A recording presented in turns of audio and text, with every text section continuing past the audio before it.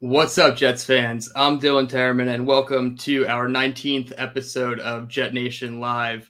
I do not have Glenn with me today as a co-host, but I do have a special guest, resident Jets fan of the TDN, the Draft Network, Chris Schubert. How are we doing tonight, Chris? Dylan, super excited to be here. Super excited to talk some Jets football. No news. Nothing for us to talk about here on the show tonight. Nothing happened between now and the end of the season. Nothing. Absolutely nothing's happened. Exactly. It's been pretty much status quo at one Jets drive ever since the end of the season. Players cleaned out their lockers. Nobody said anything egregious to Mekhi Becton, and we're all on our way. No, that's not the case. 48 hours, 72 hours later, it has come down. Offensive coordinator Mike LaFleur and others on the offensive staff have been fired, mutually parted ways, let go. I guess I'll see you at the next holiday event. I don't know, however you want to phrase it from Saleh. LaFleur is no longer on the team. A handful of other moves that have come with it. He announced today offensive line coach and run game coach John Ben has been let go. They're also in need of a wide receivers coach. Miles Austin got in trouble for gambling on his phone. And they also need to hire an offensive assistant depending on the new OC. So right from there, we'll just jump right into it. Based on those three firings, what is your first emotion, reaction to it? And now how do you feel a little bit after the dust has settled? There's a lot of takeaways from this move because it's not just Mike LaFleur leaving, right? I think that's the important thing to underscore here. There are other moves that I think give us a little bit of an inclination as to how this is going to go. Overall, first of all, you never want to see somebody get fired. I think we were all rooting for Mike LaFleur to succeed here in New York. We wanted him and Zach Wilson to grow together and be the coordinator and quarterback of the future for this team. So obviously you don't want that to be the case. But I always felt like somebody was going to have to pay the toll for what happened at the end of the season. You can't go 1-6, 1-7 down the stretch. You can't lose 6 in a row. You can't score 16 points, 15 points in your last 3 games and expect everything to be okay. Somebody was ultimately, fair or not fair, going to have to answer for that. And so I'm not surprised that it ultimately was LaFleur. And listen, I think the bigger thing here is the other coaches that have been let go, because to me, that signals that maybe this is not going to be the same scheme that we have come to expect over the last 2 years here from the New York Jets. Everyone anticipates them to run a very similar off-brand but very close brand version of the San Francisco 49ers offense because of all the ties. Well, you got rid of your run game coordinator and your O-line coach, whose entire job is to get this team to run the wide zone scheme that they like to run. You get rid of LaFleur. We don't have a wide receivers coach. And we've now said that the offensive coordinator, the new one, is going to have a say in who the quarterback's going to be. I think this opens the doors for this Jets offense to look very differently in 2023. Yeah, and just a couple of hours ago, Rob Saleh went to the podium and addressed these new coaching changes, and he admitted himself that they're going to cast a wide net at offensive coordinator.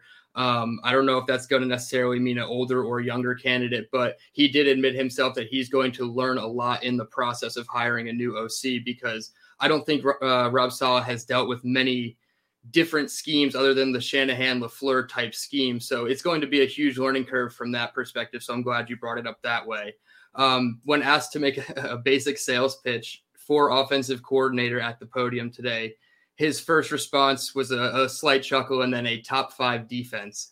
So not really the endorsement that you want for an OC to come take this job. Obviously, you want to hear a little bit of continuity with the quarterback position. O-line isn't completely in shambles, although the Jets have some pieces coming back that might not make it a complete mess. So do you find this an attractive job compared to the other offensive coordinator jobs? I don't have them off the top of my head. I know the Commanders are looking for one. The Titans are looking for one. So do you find this as one of the more attractive offensive coordinator jobs? Well, you also have to add in all the other teams that are looking for head coaches, right? Carolina's probably Right. going to be looking for a new offensive coordinator. Denver's going to be looking for a new offensive coordinator. Indy's going to be looking for one as well. So it's not just the teams that have fired their OCs; it's the teams that have also fired their head coaches.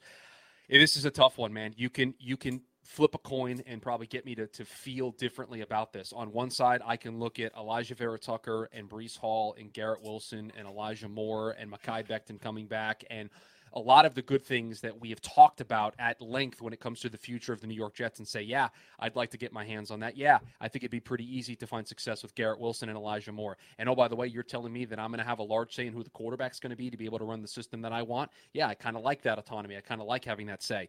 At the same time, You got a team that Woody Johnson can come out and say that he didn't put a playoff mandate out there. Woody Johnson can come out and say that he had nothing to do with Mike LaFleur getting fired. Woody Johnson can come out and say, nope, I'm trusting Robert Saleh and Joe Douglas to make these decisions. There is a cloud that is hanging over this team of you better succeed next year or else. And so if you are one of these top offensive coordinator candidates, are you willing to take a job and move? I'll give you Darrell Bevell as an example, who's right now the quarterback coach in Miami. He's not atop my list of top candidates, but he's a name that's been floated around. He's right now working with Miami, working with Tyreek Hill, Jalen Waddle, Tua, Mike McDaniel. They're in the playoffs. It's Miami. There's no state income tax down there. It's a pretty sweet gig. Is he going to uproot and leave to go be the OC with the Jets because he knows Saleh from Seattle when there's a non-zero chance that next year he's going to be looking for another job again? I don't know. That's going to be the part of this that I think is really interesting to see play out, because you can cast a wide net. You can put a bunch of different names out there. A bunch of reporters can talk about a bunch of different people. But at the end of the day, the risk is a factor here, because it is going to be win or else, I think, in a lot of ways for the New York Jets next season. Yeah, certainly win or else. And I've been using the term on Twitter, lame duck year, because that's essentially what this could be if the offensive coordinator position isn't a splash, not necessarily a splash, but a home run, and it hits the ground running and everybody's receptive to the scheme and is at least producing at a middle tier level. Like LaFleur had AVT and Breece Hall at the 14th best scoring when they were healthy. So obviously I'm not saying that's the ceiling of what we need from a new OC, but if you can get into that range of 18th, 16th best offense, like that would be enough in my opinion. But like you said, all those factors involved, how willing is somebody going to be to stick their neck out there and say, I'm confident enough in my offense that 1 year with brand new players is enough for me to get my foot in the door. And if all hell breaks loose and Saleh and Joe Douglas do get fired in 2024, I might be able to stick around. And I don't necessarily think that's the case for almost any hire. Now we'll see. Obviously there's certain people. Go ahead. What were you saying? Well, I was just going to add, like, this also would have been the same conversation that we would have been having if Mike LaFleur had stayed, right? If Mike, right. let's play out a scenario where Mike LaFleur is retained as the offensive coordinator for the New York Jets in 2023.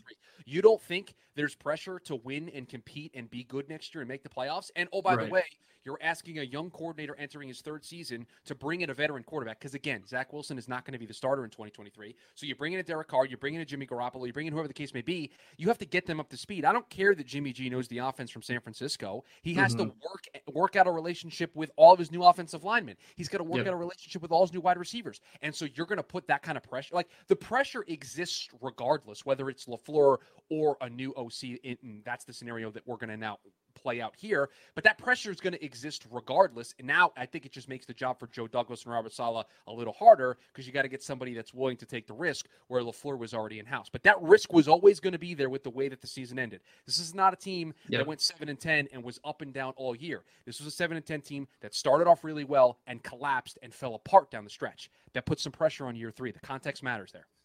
Yeah, certainly. It's almost like a reverse of 2019 7-9 with Adam Gase, where they started hot and then fizzled out. Now they, or opposite rather. So it's super tough. Obviously, there was going to be pressure on Mike LaFleur regardless. I felt like the hiring of aged veteran quarterback coach could have, mitigated a little bit of that pressure, but that pressure was always going to be right on his, right behind him. He's going to be peeking over his shoulder every time he has a bad game next year, no matter what. So it is certainly a tough situation for whoever's going to be there. It's a tough situation for Rob Saleh, especially because it didn't seem like he was ultimately the guy that let him go. Now you can make any assumption you want about ownership, and you will never be proved right or wrong, because at the end of the day, it's ownership, and nothing will really leak about what confirmed Woody Johnson decisions have been made. So Rob Saleh has to fall on the sword for it. But moving into and even if take away the Woody Johnson involvement, right? Even if Robert Saleh deep down inside, right, deep down when he was at home, he knew that he needed to move on from Mike LaFleur. He's got a personal relationship with the LaFleur family. Matt LaFleur, the head coach of the Green Bay Packers, was the best man at Robert Saleh's wedding. Like, okay, there's a relationship here that obviously complicates this and creates more context. So whether or not Woody said you need to make changes to the offensive staff or not, making a change was always going to be hard for Robert Saleh one way or the other. Yeah, that's certainly true. At least when it comes to LaFleur or possibly any San Francisco carryover, like John Benton was. It seemed like he wasn't really ready to go into detail on John Benton, and whatever, rightfully so, whatever he wants to not divulge John Benton's information. But it seems like on the surface, Mike LaFleur had some other opportunities, whether they come to fruition or not, and he is picked up by another team. I know his brother in Green Bay has been flirted. Miami's still in their season, but Mike McDaniel has familiarity with him. You pair up an offensive pass game coordinator and run game coordinator again. There's some other names the teams floated out there, San Francisco reunion perhaps, but do you think that LaFleur is ultimately going to become a coach that flourishes in this league, so to speak? Oh, I think so. Yeah, I think the future is very bright for Mike LaFleur. I think, I would put L.A. with the Rams in there, whatever their situation looks like. I think that's a team that you can throw in the mix as well. Listen, I think when you are dissecting what happened here with Mike LaFleur, it needs to come down to this. When the Jets hired Robert Saleh, and he made the decision to hire Mike LaFleur, and then the decision was made to draft Zach Wilson number 2 overall, there was a marriage that was made between Zach Wilson and Mike LaFleur.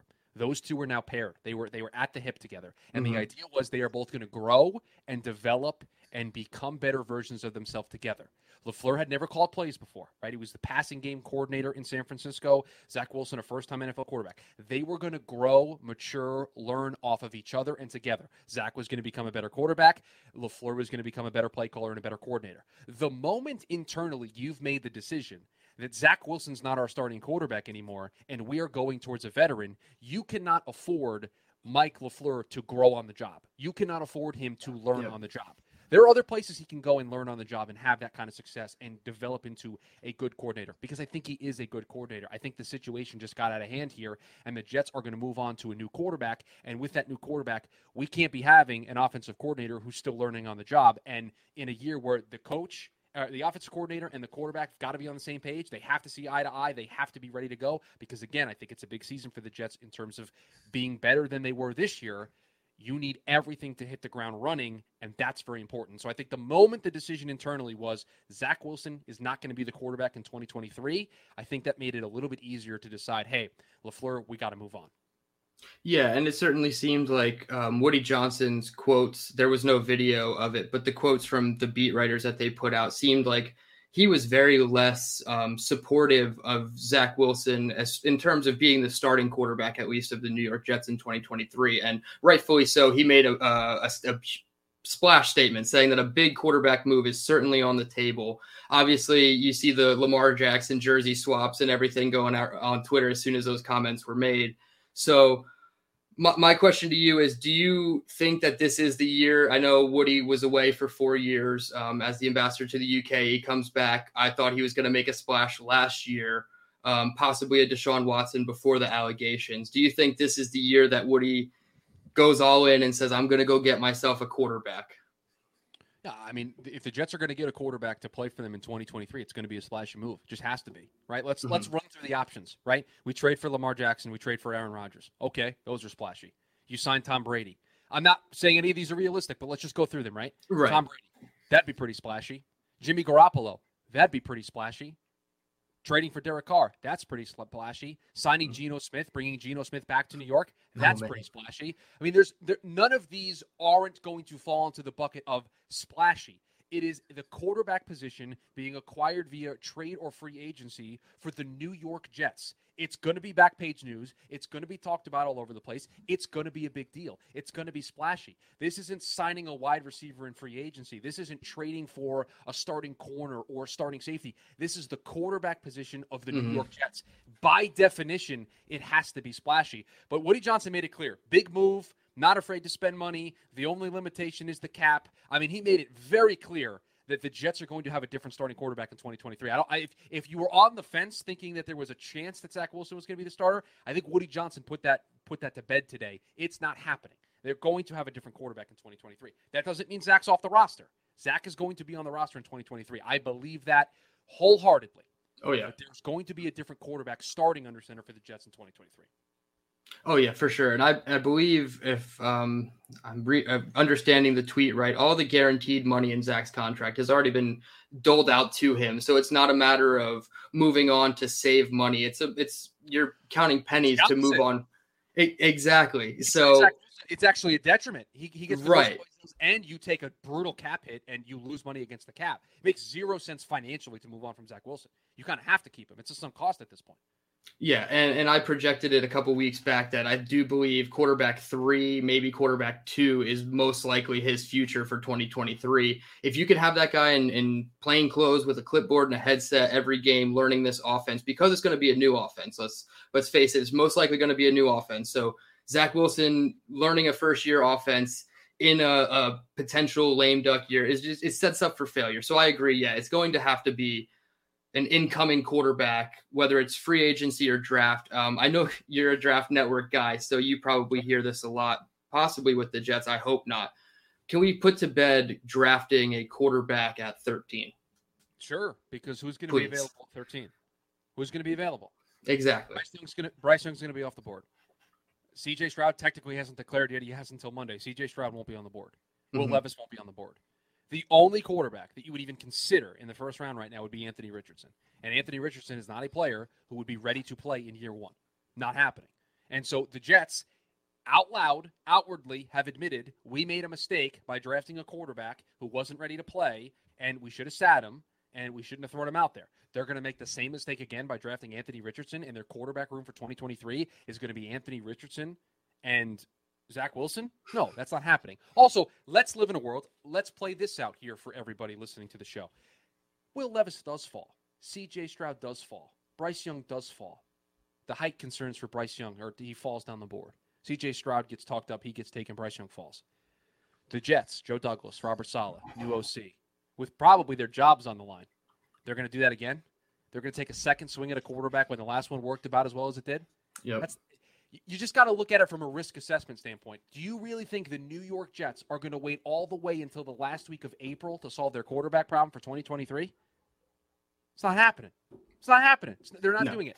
Could they take a quarterback on day 2 or day 3 to have a project guy that maybe their coordinator likes and say, oh, let me get my hands on this guy. We develop him. He stays in our system for 2-3 years. Now we got a great solid backup or a guy that we believe in. Sure. I could buy that at 13. This team needs offensive line help. They're probably going to need another wide receiver. They need a safety. They need linebackers. There's a lot here, folks, that the Jets need to address in the draft before we start going down the quarterback rabbit hole. Again. Yeah, I feel like some of these people have gone scorched earth that do think that the Jets drafting a quarterback is a liable option for this season. And like you said, your best case scenario is one of those top 3 quarterbacks falls that you are in love with, or you have Anthony Richardson, and you're grooming 2 quarterbacks at the same time in the offense that still needs a quarterback. So yeah, I think it's good that we had a draft central expert come on and say that, because it's one thing for Glenn and I to say that, but for somebody who is around the draft talk 365, completely submersed in it, I'm glad that you can put it to bed on our podcast. It's not happening. Okay, it's back first round, not in the first round. No. There's plenty of day 2 and day 3 quarterbacks that I'll talk up here at some point between now and the draft. But drafting a quarterback with the 13th overall pick, asking them to start is not happening. Will not happen. Right, exactly. And pivoting away from quarterback, because first we have to find the solution to problem A, which is offensive coordinator. I know that you have tweeted out your advocation, so to speak, for a certain guy, Greg Olsen, senior offensive assistant currently with the LA Rams. And then the report comes out earlier this week. Sean McVay is not going to block any coaching opportunity interviews, even if it's a lateral move, because of his uncertain future with the Rams. So that opens the door for the Jets to not only interview with Greg Olsen, but there's no fear of being blocked if he is to come on as our OC, which it is a promotion, but still. Do you have any other names? And you can elaborate on your how much you like Greg Olsen if you want, but do you have any other names to list as far as quality offensive coordinators? I know that there are some young names that are getting the hype, potentially for head coaching gigs this year, like Ben Johnson for the Detroit Lions. I know he's a really hot name to be a head coaching candidate. I don't think he's a realistic offensive coordinator candidate for the Jets, obviously. But are there any other names, potentially veteran names at OC, that you like other than Greg Olsen?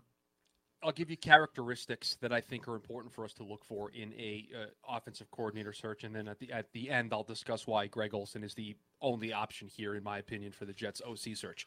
I think you need somebody who has experience calling plays before. You need somebody who has done this before. They have called plays week to week, year to year, season to season. This is what they do. They've done it before. It's why Darrell Bevell is a name that you're hearing get thrown out a bunch. Called plays in Seattle, was instrumental in the development of Russell Wilson. That's another characteristic. I want somebody who has an experience developing a young quarterback. With Russ, it didn't take very long. There's a third-round pick that won the battle in training camp. But you know what? Zach Wilson going to be on the roster in 2023. Okay, let's not give up on the kid. Let's get somebody in here who is willing and eager and excited to work with Zach. So those are the two big characteristics for me. You've got to have called plays in the past, and you have to be willing to develop Zach Wilson because he's going to be on the roster. So having all that been said, Greg Olsen is the perfect fit for the New York Jets, and here's why. Derek Carr is going to be an option for the New York Jets. We'll get to that in a second. Greg Olsen was the offensive coordinator with the Raiders on 2 separate occasions when Derek Carr was there. He was the OC in his rookie season. I think that's very important. That's a check in the box of this guy has worked with young quarterbacks. Derek Carr had a pretty good rookie season. Go look it up. Go to Pro Football Reference and look up Derek Carr's year-to-year statistics. That rookie season's pretty good. Oh, by the way, he leaves that job, so he's no longer the Raiders OC. What does he go and do? He works with Blake Bortles in Jacksonville. Blake Bortles has the best year of his career with Greg Olsen on the staff as the offensive coordinator. Oh, by the way, after that, he then goes to the LA Rams and is the quarterback coach. Guess who has his best season of his career in LA when Greg Olsen is the quarterback's coach talking to him on a weekly basis? Oh, yeah, Jared Goff. Then, mind you, he goes back to the Raiders with Gruden and is the OC for Derek Carr's best season as a Raider. You don't think that's a track record that you would want in the building? You don't think that's somebody, if you get Derek Carr, I've now got a previous relationship, so the language of the offense is going to sound the same. We've had success in the past. He's called plays before with Jacksonville. And, oh, by the way, he's worked with young quarterbacks. Derek Carr had success with him. Blake Bortles' best career is with Greg Olsen in the building. And, oh, by the way, Jared Goff as well. That is a resume that you can put up to everybody and say, wow, that checks a lot of boxes. And, oh, by the way, one of the quarterbacks that we're interested in acquiring this offseason, potentially, this guy coached. That's a win for me. Yeah, and before I even get into other names that I think could potentially be attractive for the Jets, I do believe Greg Olsen is the number one choice that you could realistically – I know Frank Reich is probably the number one choice, but if he's getting head coaching offers, I'm perfectly – Well, why is Frank, who just got ran out of town in Indy, the bounce back job that he's going to take is, I'm going to go be the OC as a lame duck for the New York. No, it's just, I get it. Frank would be great. And there might be a connection with Frank and Joe Douglas, right? There might be, I don't know if they ever crossed paths at any point. So that might be where the connection's there. I get it. Frank would be great. But you got to look at it from Frank's perspective. He's getting head coaching jobs. Don't you think it's in his better interest to take the Doug Peterson route, take a year off, sit back, and then next year be able to pick the job? It's working out pretty well for Doug. Doug didn't take an OC job after he got fired or mutually parted ways, whatever verbiage they used there in Philly when that happened. He just took a year off, and then he came back, and he's the head coach of the Jags, and they're in the playoffs. So I think if Frank doesn't get another head coaching job, that's the path he'll take. Yeah, and I used the Mike McCarthy route, but I actually think he will go back and watch the film and really put together a comprehensive staff of what he's going to do his second time out, because I do believe Frank Reich is going to get a head coaching job, if not this year, like you said, next year for sure. So he's off the table. You're not going to pull anybody out of retirement to come coach this offense. Like I heard Gary Kubiak was flirted around. I like Greg Olsen, even if you don't get Derek Carr. I just, like you said, his track record of quarterbacks, young, veteran, whatever they are, whatever stage of their career they're at, Greg Olsen has proved in his 21 years of NFL experience that he can work with just about any quarterback. The stats on Blake Bortles, 35 touchdowns and over 4,400 yards in 2015, 28 touchdowns and 7 interceptions in 2017 for Jared Goff. I don't think you really have to scroll much past that in his whatever bio of him you're reading to know that he's the guy. And like I said, I don't know if Derek Carr is necessarily – This dude worked at Purdue with Drew Brees. I mean, this dude has a resume that goes beyond anything you could even imagine that you would want in an offensive coordinator. He was on the Purdue staff when Drew Brees put together the best season of his – best season in college. Like, what are we doing? Like, this just screams the top option to me. He has a resume that when you go stop by stop by stop, you can point to one thing at each of those stops that fits exactly what the Jets situation requires right now. And that's exactly why they won't do it. Yeah, that is really the unfortunate part about why they won't do it. I think like my view on how Derek Carr versus him together plays out, the Derek Carr decision has to be made quick, fast, in a hurry. February 15th is the deadline for all the money on Derek Carr. That means that you have to get Greg Olsen in here. Obviously, there's going to be other suitors for him potentially. I know a lot of people on Twitter have tweeted it out that he could be a name to watch. So if there's competition there with the Jets, obviously you have to win that competition to get Greg Olsen first and foremost. And then you have a decision to make by February 15th, which is a month and 3 days away from today. So you have to put a lot of pieces into place very quickly for this staff. And I'm not saying that that's a reason not to do it. I just think that that is a speed bump that this offensive or this organization is not necessarily going to take, because it will look like the haste makes waste route. And they just went for the first guy and the first quarterback that hits the market. Didn't even wait to see free agency or any trade possibilities that came out. So I am a big fan of it. I do see how it could be, not done on the Jets side of it. So other names that I could see brought in other than Greg Olsen, I do like Pep Hamilton, currently the offensive coordinator of the Houston Texans. So I think he would have to be let go for us to be able to hire him without being blocked at all. But I'm not sure if they did or not, if they have let him go. He was actually with the Jets for 3 years, 2003, 4, and 5. Offensive quality control coach, quarterbacks coach, wide receivers coach. Went on to the XFL many years later, 2019, actually has a 3-2 record as a head coach with the Defenders. Then he joined the Chargers in 2020 as the quarterbacks coach and was a integral part of Justin Herbert's Rookie of the Year season. Obviously, it's not confirmed just how much, but he then moved on to Houston as the pass game coordinator, quarterbacks coach, and then was elevated to offensive coordinator when David Culley got fired.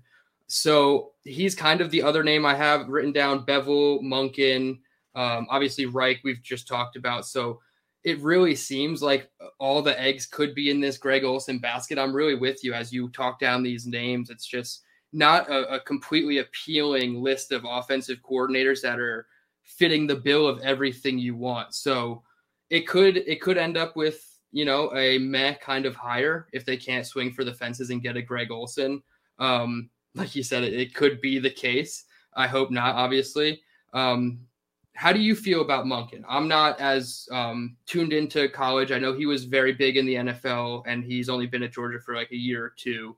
He does have a very big salary. I heard it was in the range of $2 million. So I don't know if you can necessarily pull him away from college with the money being the attraction. So what are your thoughts on Todd Monken, quarterback coach of Georgia? Yeah, he checks the boxes, right? NFL coaching experience, calling plays, right? That's huge, right? And that's very important. Being a quarterback coach in college, yeah, your development's pretty important for you. You want your quarterbacks to grow year in and year out to be able to help you win national championships. They won back-to-back national championships. That's pretty good. It's a pretty good indictment. And so I think, again, Greg Olsen's my guy, right? That's just a guy I'm going to pound the table for because I just think it checks a lot of boxes in so many sense. And there's some bias. I want Derek Carr to be the quarterback of the New York Jets next season. Mm-hmm. But the other part of it I think is very important is if you check the boxes of you've called plays in the National Football League and you have an experience developing quarterbacks in this league, I want you on the list. Right, I want you as part of this wide net that they're going to cast. There are names that I'm hearing, that get thrown out, and they're like the quarterback's coach for the Philadelphia Eagles or the quarterback's coach for this team. Okay, so we're going to bring in an inexperienced person who has never called plays at the National Football League level to replace Mike LaFleur. Say what you want about Mike LaFleur. If you're going to replace him, it's got to be better. It can't be a step back. For sure. It can't be a guy still learning on the job. Guy's brand new, has never called plays before. Yep, we're going to go here. It's got to be experience. You have to draw from that bucket here. The other way didn't work. I think you need to pivot and go in the other direction. You need experience and somebody who's been down this path before to fill that role. Yeah, exactly. I do agree with experience, and that's why Pep Hamilton, although he does make my list, it is a little iffy for me. Don't get me started with Pep. What are your issues with Pep? Because I don't know everything about it, so I just want to hear pros and cons. Listen, I know what everyone in the comments are going to say. I get it. Houston doesn't got a lot of talent, but that Houston offense is rough, okay? And Pep is at the center of that. I understand you got Davis Mills at the quarterback, but it doesn't give me a lot of confidence when that's the offense that you're able to run on a weekly basis. So that would be a tough one for me. Again, he kind of checks a couple of the boxes, but that one it would be tough because I just don't think I think he would get the job based on his name and what he has done in the past, not what he has done lately. And I think that would be the problem that I would have that. Yeah, when you put it that way, it almost seems like it would be not a step backward from LaFleur, but even a lateral move at this point is no longer an option. It's not going to get you anywhere. So my biggest red flag with him was just how many years did he have of play calling experience. I don't know if it is much just outside of this year with Houston. Listen, give me Stanford or Indianapolis Colts, Pep Hamilton, or we're in. I'm in. Sign me up. You give me Houston Texans OC passing game coordinator, Pep Hamilton. No, thank you. No, thank you. Yeah, exactly. I think it could go very good or very bad with Pep. So all roads seem to lead back to Greg Olsen. And you put it there that Derek Carr is your choice for quarterback. I don't know if he is your number one. If he is not your number one, do you have other?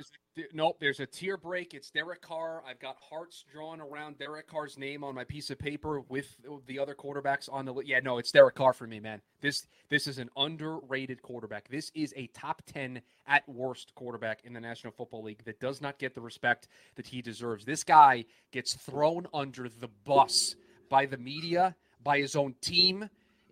I think it's from The Athletic, but they put together who gets the worst supporting cast in the National Football League. And Derek Carr, over the last 7 or 8 years, the span of his career, this dude gets the worst support out of his defense and his special teams out of any of the qualified quarterbacks. Yep. Dude gets hung out to dry by his team. Just gets no help whatsoever from his defense and from his special teams. Has to go out there and throw up 35, 40 points a game in order for his teams to win. Listen, that wouldn't be a requirement with the Jets. Top 5 defense. Everyone talks about how great the defense was and how great the defense is going to be next year, and they're going to continue to grow and develop. Okay, then Derek Carr doesn't need all that. But this is a top 10, in my opinion, a top 8 quarterback in the National Football League that's going to become available. You can trade for him. He's got a full no-trade clause, so he's going to get to dictate where he wants to go. And you got to think the Jets are going to be high on his list when you look at situations, winning now, good roster, good supporting cast. You certainly think the Jets would be high up on his list. Yeah, I would at least hope so, because I want the Jets, just bottom line, I want them to be an attractive free agent destination or trade destination. I don't want players to continue to use us for leverage like we saw Tyreek Hill do last summer. It's that part of it has just gotten so annoying to me, of just, we are in the market for a player, but it's really not in the market for a player. So I would like to see Derek Carr, at least from that perspective, say, hey, I'm choosing the Jets. I'm waiving my no trade clause to come to the Jets. I don't know all of the cap dollars associated with it, but at this point, I feel like the Jets can do anything under the cap to get to even a Lamar Jackson level of flexibility this offseason. So Derek Carr is well within the range of what they can afford financially. Glenn mentioned Derek Carr as one of his top candidates a few weeks ago when we were on, and one of his red flags for Derek Carr was cold weather games. 0-6 or 0-7 in cold weather games. I don't know if that is a Derek Carr problem or if it's, just the offense in general didn't look good those days. So do you have any input on that red flag, potential red flag? I don't want to call it a red flag because I'm not certainly out on Derek Carr. He's not my number one choice. He's probably my number one choice of the realistic options when you look at the Jimmy G's and Derek Carrs of the world. But what do you think of when you hear those red flags? And you also mentioned it with the media, that the media part of it. Derek Carr in the media, do you think he could survive in New York? No question in my mind that I think he would be able to be fine. This guy's a leader, man. This guy has been around. He's been through. Folks, I get it. It's Vegas and Oakland, but think about what he has been through during his tenure as the quarterback of the Las Vegas Raiders and the Oakland Raiders. The coaching changes, the off-the-field stuff, just everything that has happened while he has been a leader every step of the way, has been the example in the media, to his teammates, to his a perfect person that you would want leading your team. So I have no question about that. To the cold weather thing, man, I don't know. It's probably a bit, 0-6. You look at that and you go, wow, that's not good. Am I not going to trade for a guy because of a 6-game sample size? That feels right. Ridiculous. That feels pretty ridiculous in my mind. Yeah, it's something that I worry about, but I'm not going to trade for a guy because 6 times in the cold weather he hasn't played well. I'm sorry. I can't let that be. I can't walk into a room with Joe Douglas and say, you know what, Joe? The reason why we shouldn't trade for this guy, dude's 0-6 in cold weather games. I can't do it. I'm sorry, that can't be the best thing you got. Yep, it's a hard sell. Reason. And so for me, that I take that off the table. It's something that you look at, but the dude has played in Oakland and Vegas. He plays in the AFC West, so he plays Kansas City twice a year. He plays Denver twice a year. He plays the Chargers twice a year. Those aren't known for, cold weather climates all the time, right? Those are pretty warm places to play a good portion of the time. And listen, I don't know, man. You take Derek Carr's average season, his average season. Mm-hmm. Just average out his entire career. It would be the best season any Jets fan probably watching this. It certainly would be the best Jets season I've ever seen. They've got one passer in their history that's thrown for over 4,000 yards. Derek Carr averages 4,200 yards like it's nothing.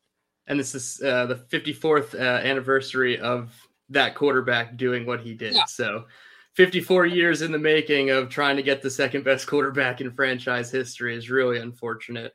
I agree from those perspectives. What was your last point? We'll get into other quarterbacks, right? I'm assuming we'll talk about a bunch of them here. I just think the message that I want to send to Jets fans that are listening to this is you can't get picky here. You just can't. You can't get picky. No. If we're going to just nickel and dime and nitpick every single quarterback, Derek Carr's 0-6 in road games. Jimmy G, he's hurt all the time. Like, those are legitimate things to talk about. But if you're going to do this for every single quarterback and say, I don't want this guy, I don't want this, then you're running it back with Mike White and Zach Wilson. That's what you're going to get. I don't think anybody wants that. So, again, no quarterback is going to become available because they're perfect. They're going to become available because there's some sort of flaw here. There's a flaw in them. Derek Carr just didn't work in LA, in Vegas, right? Like, everybody's got this. Geno Smith, it took how many years for him to put it together? Lamar Jackson, you don't think it's going to be a little bit interesting that Baltimore's going to trade him and move on from him? Right? Mm-hmm. That doesn't send up some alarm bells. Every quarterback's got a red flag or something that makes you just stop and pause. You got to put that all to the side. You have to. Yeah, before we dive into those other names at quarterback, because there are at least 5 that I think are reasonable and could be obtainable throughout this offseason, even on the higher end splash side. My whole preface to this whole quarterback conversation, like you just said, is it's almost like a rock, paper, scissors, or like for the younger crowd, if they play Pokemon and like those starting Pokemon, how water beats fire, fire beats leaf, leaf beats water. Like there's not going to be a one beats all in this scenario of quarterback. You're going to have the deficiencies of everybody. Even the Lamar Jacksons have deficiencies. He's got a big knee injury that's holding him out for a long time. He's missing a playoff game this weekend because of it. He is a very run heavy quarterback. So obviously you worry about his durability and his legs.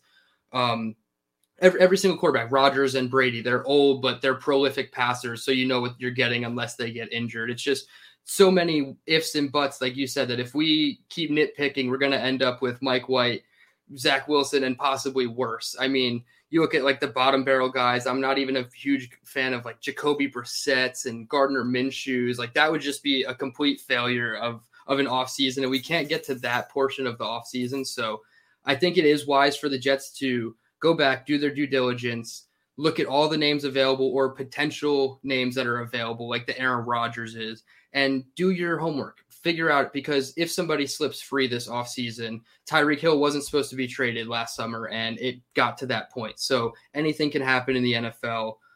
I have a couple names in no order to go with Lamar Jackson, Derek Carr. Obviously, you mentioned it earlier, Rodgers, Brady, Jimmy Garoppolo. Any of those other 4 names, obviously there's a huge caveat with most of them, but would any of those guys for you personally move the needle and make you like really happy if they couldn't land a Derek Carr? Yeah, I mean, I'll throw out names that I think make sense, right? I think Jimmy G makes sense, obviously, because of the 49ers connection, but maybe less so because LaFleur's not running the offense. I think the key to this, right? I think if you want to understand what direction the Jets are going to go at quarterback, look at who they hire as their offensive coordinator. It's going to tell you a lot about the way that this is going to go down. Derek Carr is obviously my number 1 choice. I think Jimmy Garoppolo makes a ton of sense. I think Lamar Jackson makes a ton of sense because I think, as we've seen, Joe Douglas has a willingnness to be aggressive and make moves when he thinks it's in the best interest of the team. So if Lamar Jackson's available, he'll certainly make that phone call. Aaron Rodgers is tough. I don't see that happening. I'll say it here. I haven't shared this with anybody. If there's a Green Bay Packer quarterback that I think the Jets would trade for, I think it would be Jordan Love before they would trade for Aaron Rodgers. I just think that fits more. I think that makes more sense. Trading Aaron Rodgers for the Green Bay Packers, it would just is a cap mess. It doesn't make a lot of sense. And they might want to try to get something for Jordan Love while they can. And so that to me makes more sense if you're the Jets, because you can get a younger quarterback with more upside than Aaron Rodgers. But again, that doesn't fit the win now window, so I don't know how likely that is. So Jimmy G, Derek Carr, Lamar Jackson. I wouldn't rule out Baker Mayfield getting some consideration here. Mm-hmm. I wouldn't rule out Geno Smith getting some consideration there as well. I think it's that group of names. I think Tom Brady is it's just not happening. I just don't think it's going to happen. And I don't think Rodgers happens either, right? I can understand the Jets have done this before. Disgruntled Green Bay Packer quarterback gets traded to the New York Jets, right? I've seen the headlines. I've done this before.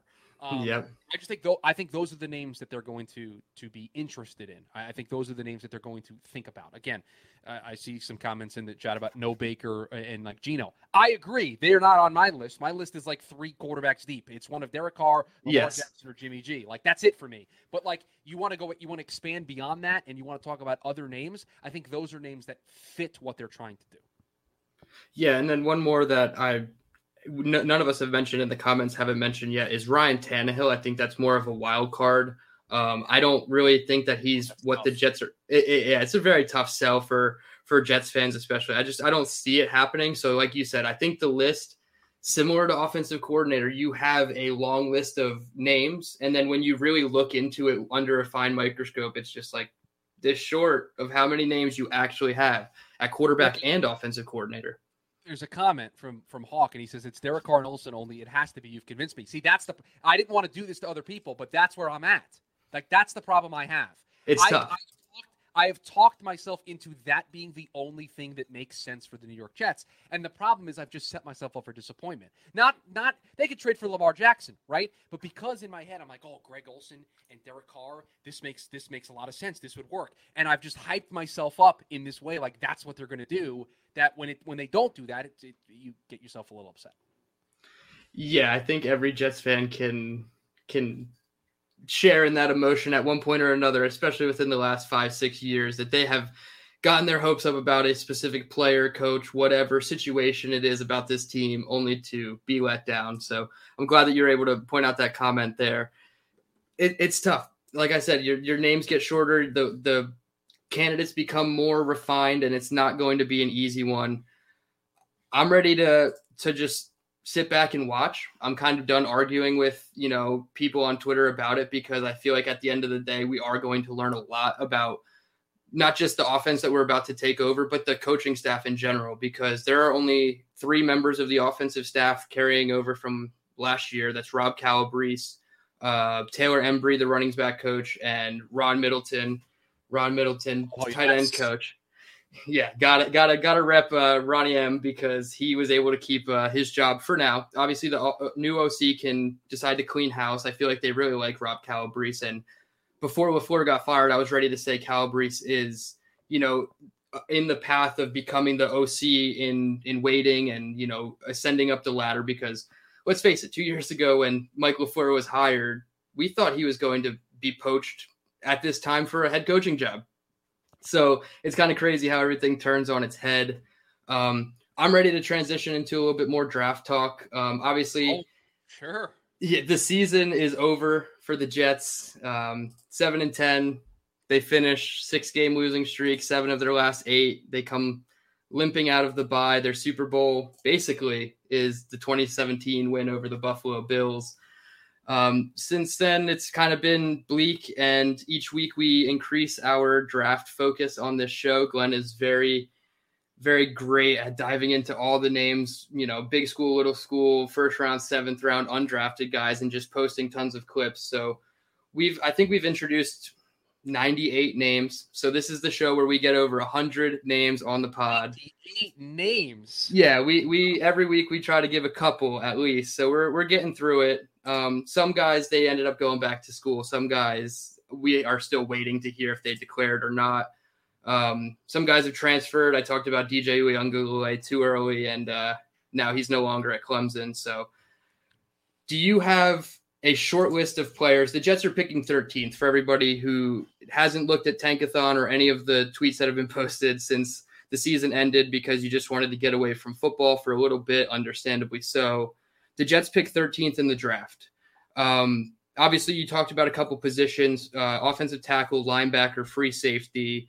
I believe you mentioned edge in there as well. So do you have a short list of names at 13 that you like?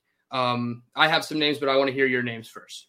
Yeah, I'll give you three, and I'll tell you what, this safety class doesn't really line up. I mean, I think that the only safety that would be worth taking in the first round, at least as of this point, is Brian Branch, the safety out of Alabama. Just 13 feels a little high for that. I think the Jets might do that in the second round if he were to be on the board. Linebackers, another tough position. I don't think there's anybody worthy of the first round. I'll give you three names that I think could make sense at 13, and I'm consulting the latest TDN 100 that the scouting staff put together here. But three names that have made the most sense for me in this entire process, and I'm going to do a deep dive now that the season's over into these players and how they would fit the New York Jets. A little bit difficult because we don't know who the OC is and what kind of offense they're going to run. But Broderick Jones, offensive tackle from Georgia, DeJuan Jones from Ohio State, and Paris Johnson Jr. from Ohio State. Those three names make a lot of sense for that range. I think those guys could go as high as 7. They could probably go anytime after 13, and it would make a lot of sense. So those are three names at that specific position that make a lot of sense for me. Because they fill a position of need. That's the range that they're probably going to go in. They could play and start right away, all three of them. I don't think there's any concerns about that there. And so those would be three that I would immediately point out. If that's the position that you said, hey, this is the one we're going to go with at 13, those three names make a lot of sense. Yeah, and I think knowing who Joe Douglas is and Rob Saleh are as coaches, their philosophies about football are very married, and it starts in the trenches. I think offensive tackle is probably A1 of positions that I would look at in terms of just targeting in the first round in general. I believe offensive tackle and edge are kind of tied as first position. Obviously, we don't know what's going to happen with Carl Lawson, so that could be a sneaky need in the first round specifically. But I got to give the edge to offensive tackle because not many offensive tackles or quality offensive linemen in general hit free agency. So you really need to find your tackles and trench players up front on offense in the draft. I liked Paris Johnson Jr. I haven't done the full study on him, but I do like a lot of what he is. DeJuan Jones, I believe he's the other Ohio State you mentioned. He going to Senior Bowl, so I'll get a look at him. He's another one. He's a big guy, 6'8", right? Massive guy. So one of those guys that I think the Senior Bowl is going to be a big opportunity for him to really kind of showcase a lot of his stuff. Yeah, 6'8", 360 is what we have him listed at over on the TDN big board. So yeah, you want a big guy that'll play. I saw in the chat that that said at 13 we'd probably get the last top offensive tackle, and I couldn't disagree more. Here's how this breaks down: you're going to have at least 3 quarterbacks that are going to go inside the top 10, right? Yeah. Then Will Anderson's going to go. Jalen Carter's going to go. Tyree Wilson, the edge out of Texas Tech. That's a name you should be keeping an eye on because he's going to go in the top 10. That's 6 or 7 players. We've got 3 offensive linemen that I mentioned. I mean, there's only about 6 picks separating the Jets from being able to take one of those guys. And I didn't even mention a team that maybe falls in love with Bijan Robinson and says, I don't care that he's a running back. Let me get one of the best players in the draft. I didn't mention Miles Murphy or Brian Brzee, the 2 kids out of Clemson. I mean, those are all sorts of names. Quentin Johnston's probably going to be the first receiver off the board. There are a lot of quarterbacks and wide receivers and edge players that are going to fill up that top 10 very, very, very quickly. And so I don't think it is a case of the Jets are going to be the last team at the dance with one of those 3 players. I think there's going to be a good chance that multiple, 2, maybe all 3 of them are on the board by the time the Jets pick. Yeah, and just going back to the height thing on DeJuan Jones, somebody in the comments mentioned another Becton twin hard pass. That's not to say that he is Mekhi Becton 2.0. Just because the size isn't what you is of a mold of somebody who hasn't worked out for the Jets so far does not scare you into a good player. So if he does have a good showing at Mobile at the Senior Bowl, I don't see why he shouldn't be in the conversation because at this point we don't know what kind of offense it's going to be. Maybe they do want to get, heavier offensive linemen for that gap schemes instead of more zone schemes. Like if Lamar Jackson comes in, you want to be more run heavy. You want bigger guys up in the trenches. So I think as you play out the scenarios of how to get to 13, obviously big news, Jared Verse going back to Florida State, that kind of hurts the options that were there before 13. And I was ready to say that if the tackle run had gone, he was a very good candidate to be taken at 13. So I think it could go either way in the trenches, but I'm glad that you put it that way with the offensive tackles, because we're not going to just get the fourth or fifth best offensive tackle on the board. That could also be the Jets' first offensive tackle based on their rankings. So you never know how that plays out. Dude, we don't have to go that far back. Jermaine Johnson fell to where in the draft? Yep, 26. The Jets had a top 10 grade on Jermaine Johnson. I think they had a top 8 grade on Jermaine Johnson. So they considered him one of the best edges of the class. They got him in the 20s. Happens. Good players fall. I mean, there is a chance that the offensive tackle that the Jets love the most is a player that gets to them at 13. I don't think it's unrealistic for that to be the case. Yeah, and I get it. Like, people are, a little bit apprehensive about, because he said he's a little traumatized from the pick of Becton, and from all intents, like from everything we saw from Becton for the last couple weeks coming out from the Jets media and then his last presser, he looks like he's in the best shape of his life. He tweeted out today that he is mentally in the best spot that he's been in many years. So I think that that's an aspect that is never talked about with athletes. And Mekhi Becton especially, I understand you wanted to, live the big bust persona and take it all in and, just try to give it right back out to everybody that doubted you. But that's a lot on somebody's mental. So for him to come out and not only physically look good, but mentally look good, I'm excited. I'm not getting my hopes up to say he's left tackle 1 because we're sitting here talking about tackles at 13. If you can get Mekhi Becton to be your swing tackle behind Max Mitchell and a rookie, I think that's a good play too. So plenty of options. Any non-tackle options that you like at 13 if they say they were to go or they get a guy in free agency somehow? Man, it's tough because I don't think any of the other positions of need really stand out as good value at 13. Mm-hmm.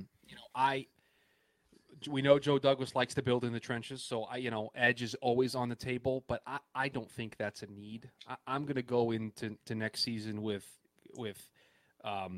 John Franklin Myers, Jermaine Johnson, Michael Clemens, and Huff. I'm going to go in with those 4 guys. I don't even need Carl Lawson to be back in order for me to feel really, really comfortable about that group. So is that a position of need? We know the way the rotation works. They want to have guys, but am I going to spend the 13th overall pick on a player like that?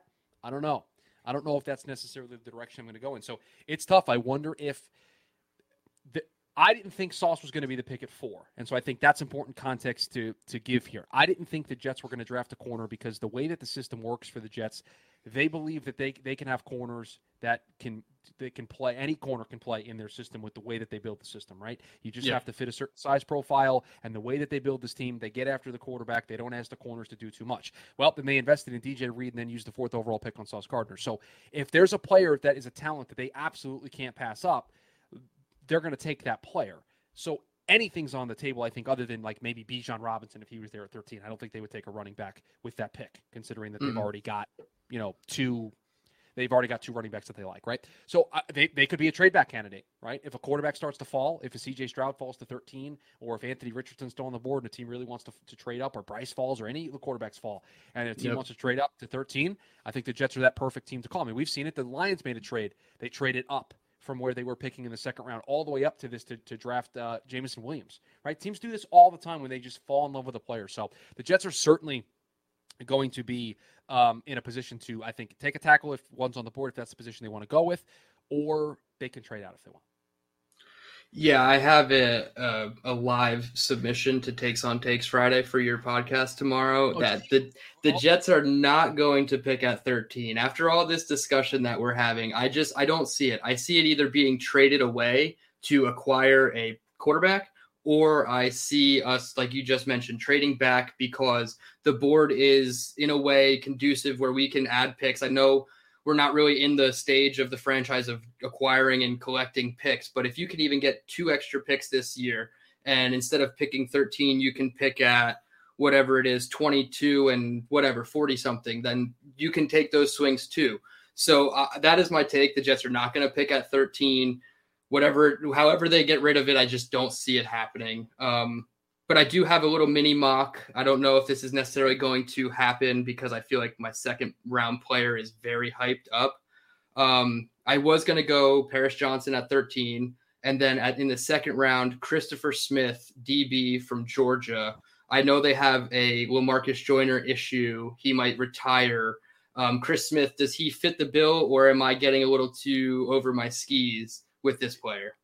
No, if you're talking about a second safety that's going to sneak into the first round after Brian Branch, it's going to be Christopher Smith. That's the name, right? I mean, I think there's a chance that no safeties go in the first round, but Brian Branch feels like he's going to be up there. And then again, if there's going to be a second safety, I think it is Christopher Smith. He would make a ton of sense. And by LaMarcus Joyner problem, you mean that he wasn't very good this year, right? That's what you mean by LaMarcus Joyner? Yeah, absolutely. Yeah, no, despite him asking for Pro Bowl votes and retweets, it's because he was a liability. I know he had injuries and whatnot he was coming back from. The entire safety group wasn't good, right? We can call it like it was. The entire safety group was not good this year.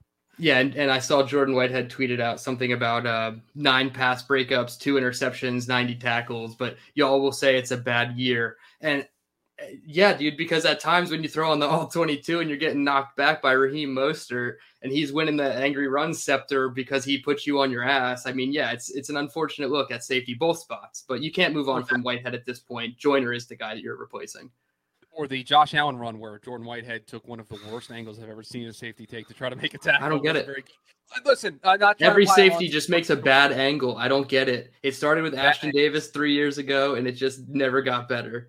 Hopefully, if Chris Smith does fall to the second round, he can break the fortunes of the back end, because everybody was hyped about Jamal and Marcus, but I mean, realistically, that just wasn't a fit at the time. So if we could get back to that type of safety play, I think the Jets would be in great hands. Any other draft-related nuggets as it pertains to the Jets? Any rumblings, anything else that you wanted to add before we get out of here? I mean, nothing that I personally have talked to people about, but I certainly feel as if the Jets are going to be a contender to take a quarterback on day 3, right? I think they're a team that makes a ton of sense to take a quarterback on day 3 to get somebody else in the building. I think wide receiver is going to be something that they are going to address via the draft. Maybe not with 13, but I think a day 2 pick or a round 2 or round 3 pick is going to be invested in a wide receiver, because I don't think Corey Davis is on the team next year. So I just think those are 2 pieces of information that I'm keeping an eye on. Wide receiver is going to become a need here pretty soon, and I think they take a quarterback on day 3. It's January. I reserve the right to change these opinions, please. I just want to make that locked clear. in. But that's where I stand on January 12th. Those are my 2 big predictions that I have right now, that the wide receiver on day 2 and they take a quarterback on day 3.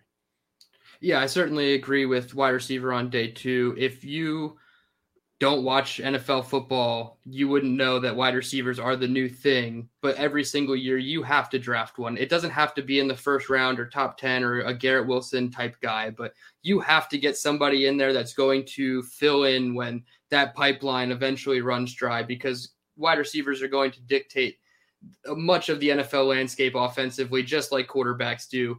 Elijah Moore, we saw with the trade request, so we truly don't know what could happen. Obviously, the quarterback situation could fix that, but we're really one drama situation at wide receiver happening from just having Garrett Wilson on the roster. So I agree with the wide receiver thing. Are there any sneaky quarterback names that we should keep an eye on? I know Hendon Hooker has been flirted because of his injury. He's now dropping. I don't necessarily see it, but I think he's a good player. I just don't see it for the Jets. So are there any sneaky names there for you?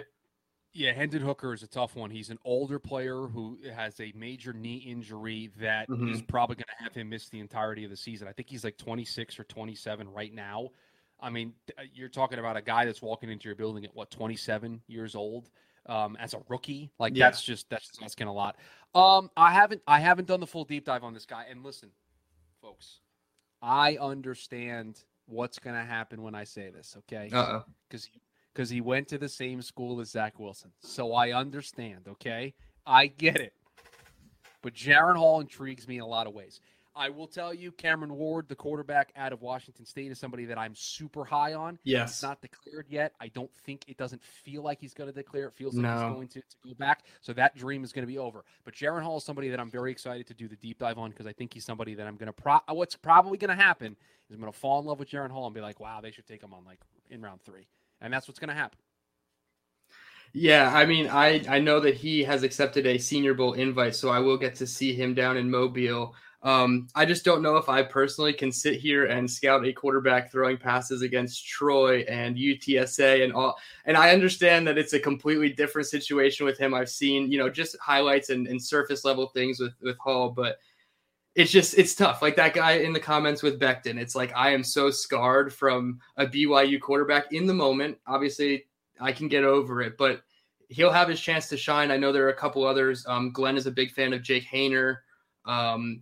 So he's a Senior Bowl as well. So him and Clayton Tune from Houston. So we got a couple sneaky late round guys that they're probably going to have to draft, because you're going to acquire a guy, you're going to develop Zach. He's probably not going to be in the plans to see the field. So you got to get a guy, even if it's a low-level backup veteran, somebody in there to serve as QB2, hopefully, for this offense. So I'm cool with a day 2, hopefully late 3rd round quarterback and not a 2nd round quarterback. Yeah, I think that's the approach that this team needs to take. But they've got a lot of work to do. Other than just getting an offensive coordinator and a quarterback, there's a lot of work that needs to be done to set the Jets up for success in 2023. This is where we as Jets fans thrive. We thrive here in the offseason. This is where we get the most entertainment, because it's not normally entertaining during the season. So I am cautiously optimistic, and I am looking forward to, in a big way, to see what they do. Because, again, just to circle it back, and I'll get another cheap plug in here for Derek Carr to be the next Jets quarterback, that's got to get done sooner rather than later.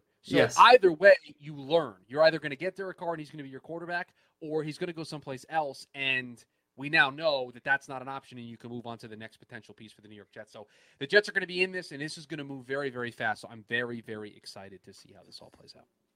Yeah, it looks very doom and gloom on January 12th, but I feel like even by January 19th, the entire perception around this team and the offense can look dramatically different. Like you said, pursue Derek Carr. He's one of the first options that will become available. He will be heavily suited, I am sure, just as well as Greg Olsen. So with that, we're going to wrap it up. Chris, I really appreciate you coming on. I know Glenn had work-related issues. He couldn't hop in last second with us, but I'm very appreciative of you hopping in. I know you and the TDN staff go down to Mobile every year, so I'm hoping we can catch up, maybe get a drink or something down in Mobile while we're there. So appreciate you coming on, and until next time, Jets fans, I really appreciate everybody tuning into the comments. Very, very high active viewership tonight. So we like to thank Chris again for that. And we appreciate everybody. And next week we'll talk to you. We'll have Glenn back, and we'll start our off-season recap, because it's always busy time in the off-season for Jets. Thank you, everybody, for tuning in. Let's go, Jets.